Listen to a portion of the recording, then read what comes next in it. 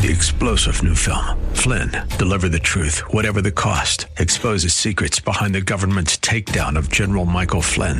Flynn knew what the intel world had been up to. He ordered the first audit of the use of contractors. This set off alarm bells. He told the truth. He was the most dangerous person for Donald Trump to hire. They had to get rid of Flynn. Flynn, deliver the truth, whatever the cost. Available now. Watch it today. Go to salemnow.com. salemnow.com. When it comes to the crucifixion of Christ, some amazing series have come out of it. For instance, the 7 sayings of Christ. Well, how about the 4 great things a risen Savior shares with us? That's next. Join us.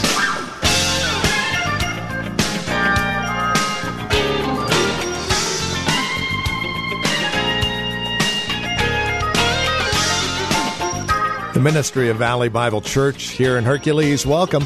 This is Truth for Today. Pastor Phil Howard has us back in John chapter 20, looking again at verses 19 through 22. 4 great things a risen Savior shares with us. Be encouraged today as we celebrate the death, burial, and resurrection of Christ here in this holiday season. With today's broadcast now of Truth for Today, here's Pastor Emeritus Phil Howard. I worried the most about money when I had the least. Well, these preachers I ran with, they were always thinking, because they were broke. They were in small little churches. Churches run less than 100. And they're always talking about money, and as a young preacher, I would see them, and this is weird, and you can talk to my wife who said I was weird. I asked God to keep me semi-broke so I wouldn't fall in love with money.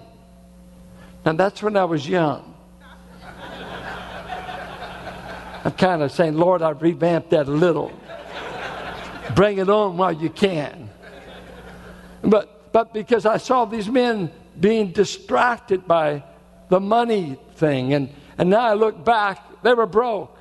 They were good men, but they got into side missions. They started dabbling into this and dabbling in that and just trying to make, they had no retirement plans. They were just barely making it.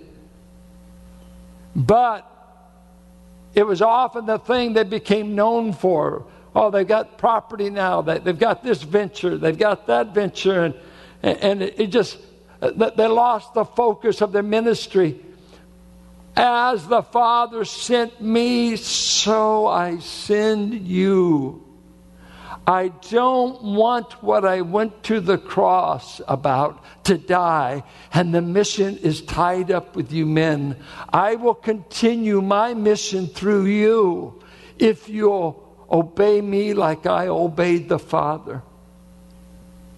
The great shame of the evangelical church is we've quit going to the world.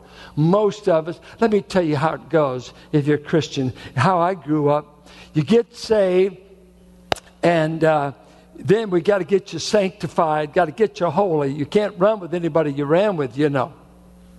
Got to get away from those dirty sinners that God saved you among. And for those first months, when you go to them, you're so obnoxious, you don't know how to witness. You just kind of turn or burn, you know. And, hey, buddy, you need Jesus now. You're going to accept him? No. Well, I'm going to be able to be around. Okay, and we did that. I know guys that did that to their parents. They just say, Dad, you need to get saved. The Hirschman boys, Gregor, man, they were so tough on their dad. They said, you need to get saved. And, well, I don't want to get saved. Well, Dad, you're going to hell. Well, thank you, son. I appreciate knowing that. By the way, Dad, could I borrow 1,000? Could I borrow 1,000? Yeah, I still need money. But you're going to hell. Could you break it a little easier? See, we don't know how to witness when we first get saved. We just, boom, there we are. And then guess what? Then you really get sanctified, and in about a year, you don't have any unsaved friends because now you're holy. I only go to church and prayer meetings, honey. Who do you witness to? Witness. I've got my wife saved 5 times. You know, come on. I only run with the saints, and I'm critical of them because they don't cut it straight enough. Oh, you are? Well, you need to get around some hellions. You need to get around some people going purity to hell and quit being so critical. Quit running around with the saints. Quit trying to straighten me out.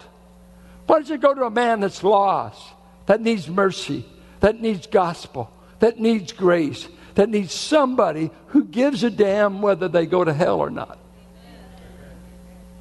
What? You want me to do that? Me? I want to be in the choir, honey. I want to be a deacon. What did Jesus say? First thing Jesus said to his disciples. Listen to what he said. Follow me, and I will make you reverend. Fishers of men. Well, I thought I'd at least be a deacon. At least a bishop. By the way, how's fishing doing? Have you caught anybody lately? Say, no, you haven't been fishing. And you know what? People, they'll do this to me. They'll bring their unsaved friends here to church, and they say, Pastor, you better preach good today. I better preach good. Yeah, I brought unsaved people with me today. Well, have you thought about sharing the... Oh, no, that's your job. Okay, and so I'm fishing in the aquarium.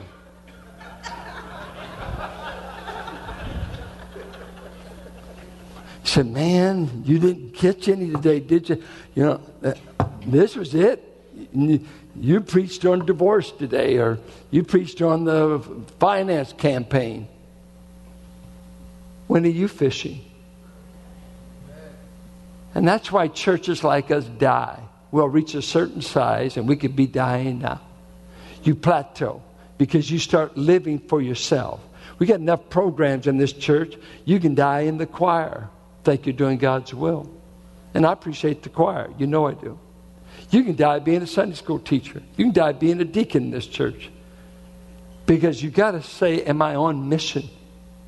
Am I on mission? And let me tell you something that happens.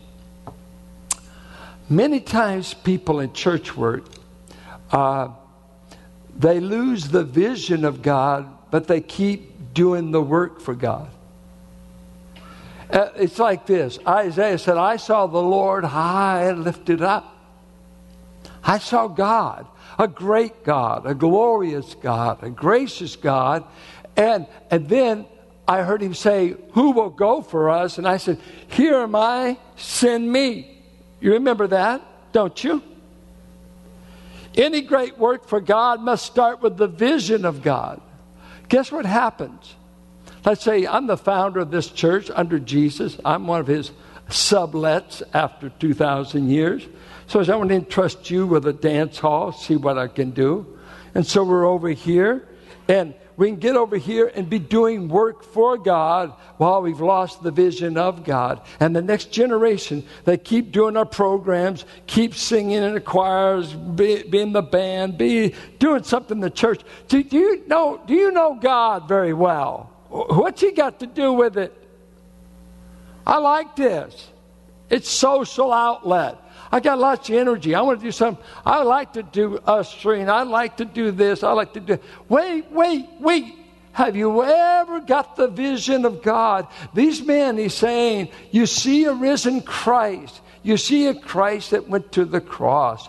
You have a Christ that did exactly what he said. You have a Christ that's been resurrected. I'm standing among you to bring you peace. Now I'm saying to you, my church, as the Father has sent me, I'm sending you to the same people, the world.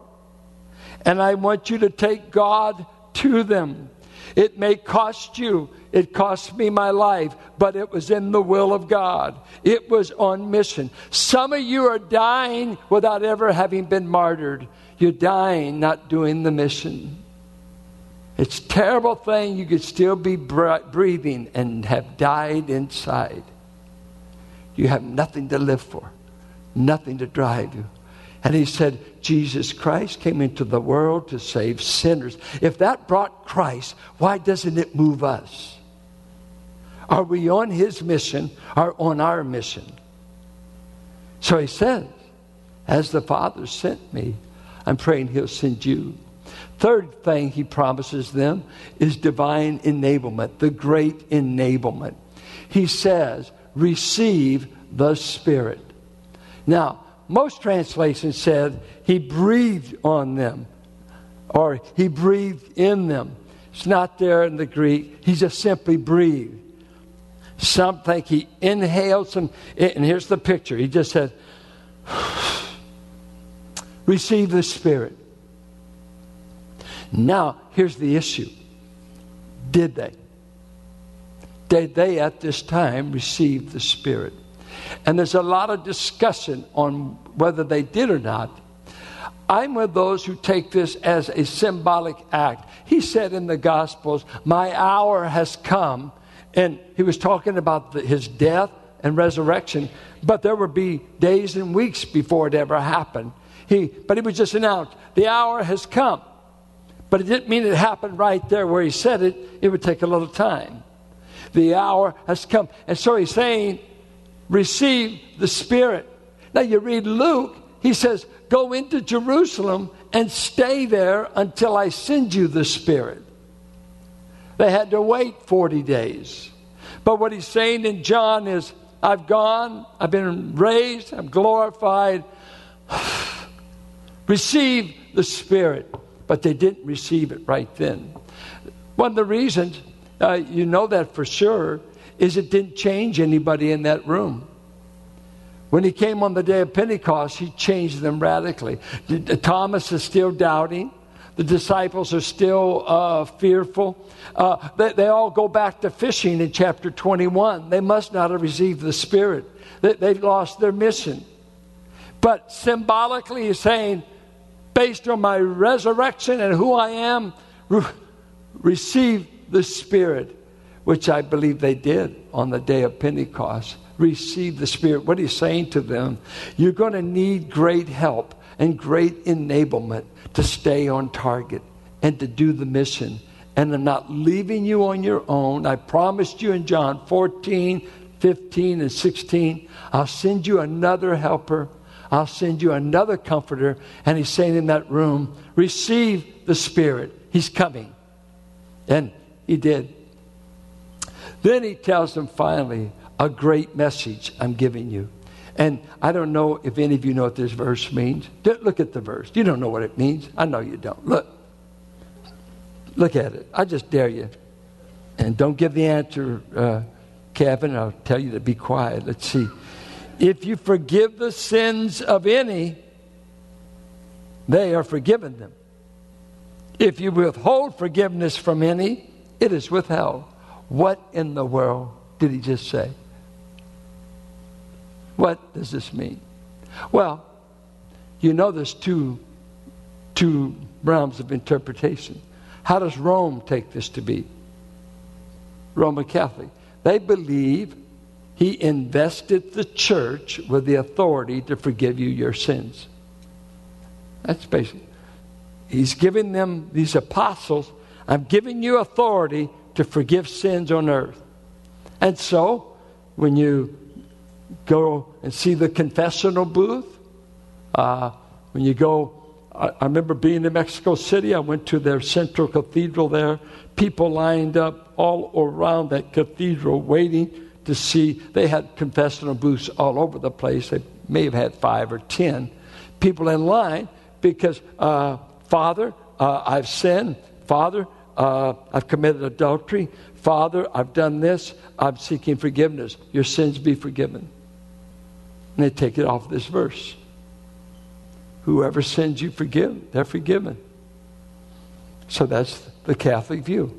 The Pope can forgive. The priest can forgive. Now, here's something interesting. In the New Testament, who all becomes a priest? The first Pope said that. 1 Peter 2:9. He's made you a generation of priests. Every believer is a priest. I just see where the Pope is getting ready to saint a couple of popes. I got sainted in 1958. I got sainted. As soon as I became a believer in Christ, he makes us saints, which means set apart ones belonging to God. So I've already been sainted. You too. It scares me that some of you are saints. When I see Zim, I think he's a saint.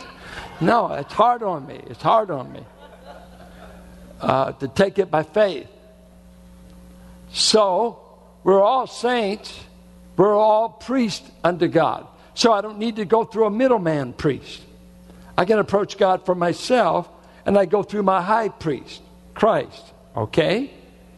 All right. But what is he saying? Is this a power invested in the church so that we can forgive sins? Don't think so. Well, how do you take it? How do you understand it? Well, I would primarily understand it. The message that's been entrusted to us has the power to bring forgiveness or to leave a man condemned. I'm entrusting to my people a power that go, I'm sending you on mission, and go, and you'll find as they preach this in the book of Acts, he would say things. Let me give you some verses in Acts, what they said. I want to give you the quotes. I get there. Acts 10:43. All the prophets testify about him, that everyone who believes in him, Christ, receives forgiveness of sins through his name. Okay? Acts 10:43. 13:38. Through Jesus, the forgiveness of sins is proclaimed. Men like Arthur Pink and different ones say the power here is in the proclaimed word. We've been given a message that as you go and you preach the gospel to the world, in that message is the power to see for sins forgiven. And it's interesting, their sins will be forgiven, and in the Greek, as they have already been forgiven, it's a strong verb there, then they will be retained as they've already been retained. And he's saying, you preach the gospel, and those whom God is going to save, and those who will believe the gospel, they will see their sins forgiven, and those who reject the gospel will see their sins retained. It is the power of the church on mission, proclaiming the gospel. There's some of you here today. Let's say if you're not a believer, and I come here today, I say, you know what? The Lord Jesus Christ wants to forgive you of all your sins, and he's done this by paying for them at the cross. And he comes now and he offers you himself, that if you will receive him, he will forgive you, he will give you the gift of eternal life. Why not receive him now? And if you do, your sins will be washed away. And you say, what if I don't want to? They will be retained. They remain on you. You will remain in your sins, and you will be lost. Now, think of this church. Has God entrusted this kind of message to us? I think what Paul said in 2 Corinthians 2. He said, when we preach the gospel, to some men we smell like death. And to others, we smell like life. The same aroma, and some guys say, wow, that stinks. It smells like rotting flesh. Something died. No, I just told you about a crucified Christ that's alive, but it stinks to you. It stinks because you reject it. You won't buy it. You won't have it. And what will God do? Oh, let your sins be retained. They shall not be forgiven. Others, when you heard it, I need peace. I need forgiveness. I need someone to make it right between God and I. And you show up and say, let me tell you the greatest news in all the world. God has made peace for you through his Son. All he's asking you to do is receive it. And at that moment, he'll forgive you of your sins. And he'll make you his child. Now we have to ask ourselves, do we believe that? If we don't believe it, it's no wonder we don't share it. You can't share what you're in doubt about. I'm telling you, what God's entrusted his church. I'm going to send the Spirit. I'm giving you a message that is life and death. I've offered you my peace. Oh, my. And I've sent you on mission. Are you on target, or are you dabbling around with all this secondary stuff? What has God created you to do in Christ? And are you doing it? How many years you've wasted just wandering in the wilderness, going in circles, not doing anything that matters. Hobbies, discouragements, doubts, just out here doing stuff, nothing for which God primarily assigned you. 4 great things he gives in this upper room. I promise you a great peace. I promise you a great commission. I promise you great enablement through the Spirit. And I grant to you the greatest message ever given. A message that has the power to bring forgiveness or to confirm someone's eternal ruin. It's wrapped up in the gospel. Not in a man or clergyman's ability to say, forgiven, not forgiven. For Mark says, who can forgive sins but God alone? I don't believe he's giving the church the power to forgive you. He's giving the gospel message the power. And as we proclaim it, you'll be saved or you'll be condemned based on what you do with the message. That is your eternal destiny. What have I done with the gospel? The gospel of Jesus Christ. There's great good news. May you stay on mission. May you not be wasting your life. With 1,000, you know what they did? They were in the midst of losing their mission. By chapter 21, guess what they do? They go back fishing. They go back fishing.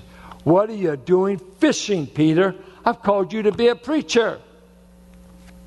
I've called you to get ready for the day of Pentecost. When I don't know what else to do, I can go back to my shadow mission. I can fish anytime I need a little diversion. I can always run to secondary issues. And some of you may be off target. Maybe you're not going like the sun went. That's our goal. That's the goal. You know, when I was about 42, I became flat in this church. I ran out of goals. We were at a theater. I was against the wall. I was exhausted. I was exasperated. And so I met with different ones to give me counsel. And I used to always, as a boy, preach or pray, keep me in motives, morals, and money. When I turned 40, 41, I began to pray, keep me on mission. Because so many preachers are bored with ministry by the time they're 40. And they start dabbling. There's few men, 1 out of every 20 preachers, 1 out of 20 in their life being in the ministry. The other 19 got tired of it and found something else to do. 1 out of 20 continue doing ministry for all their life. It's too hard, too tough, too boring, too whatever. Something is too much, and they lose mission. And so their last years, they're selling cars. Their last years, I know of a great preacher wound up selling grave plots because he got bored and discouraged with ministry. Will you be on mission by the time we bury you? Will you still be doing what God called you to do in the first place? That's a question that only you and God can answer. And this is Truth for Today with Pastor Phil Howard. Our time today spent in God's Word to encourage you, to bring you truth for today. If you have questions or comments about our time together, we would invite you to write to us. You can either visit our website and drop us an email, write to us via U.S. mail, or give us a call. Another way to reach out to us with your questions would be to simply record them on your voice memo app on your smartphone and then email that audio to tftquestions@valleybible.org. Our phone number is 855-833-9864. Our website, truthfortodayradio.org. And if you're writing to us, the address is 1511 M. Sycamore Avenue, Suite 278, Hercules, California, The zip code is 94547. If you have questions about the ministry of Truth for Today and how we are funded to air on this radio station, we would love to talk with you. We are listener-supported, quite simply, and no gift is too small, no gift is too large. Whether it's a one-time gift or a monthly gift, it all goes back into the radio ministry, ensuring that it airs on this radio station. So would you consider that as you reach out to us here at Truth for Today? One other note as we close out our time together today, if this broadcast and this ministry encourages you in your walk with Christ, and you happen to be looking for a church that does just that, we would invite you to contact valleybible.org. Pastor Phil is Pastor Emeritus at Valley Bible Church in Hercules, and while he is no longer in the pulpit, we are still very much a part of this church body, and we would invite you to come and join us for worship. For more information, again, valleybible.org or call 855-833-9864. And then we invite you to come back and join us next time for another broadcast of Truth for Today with Pastor Phil Howard.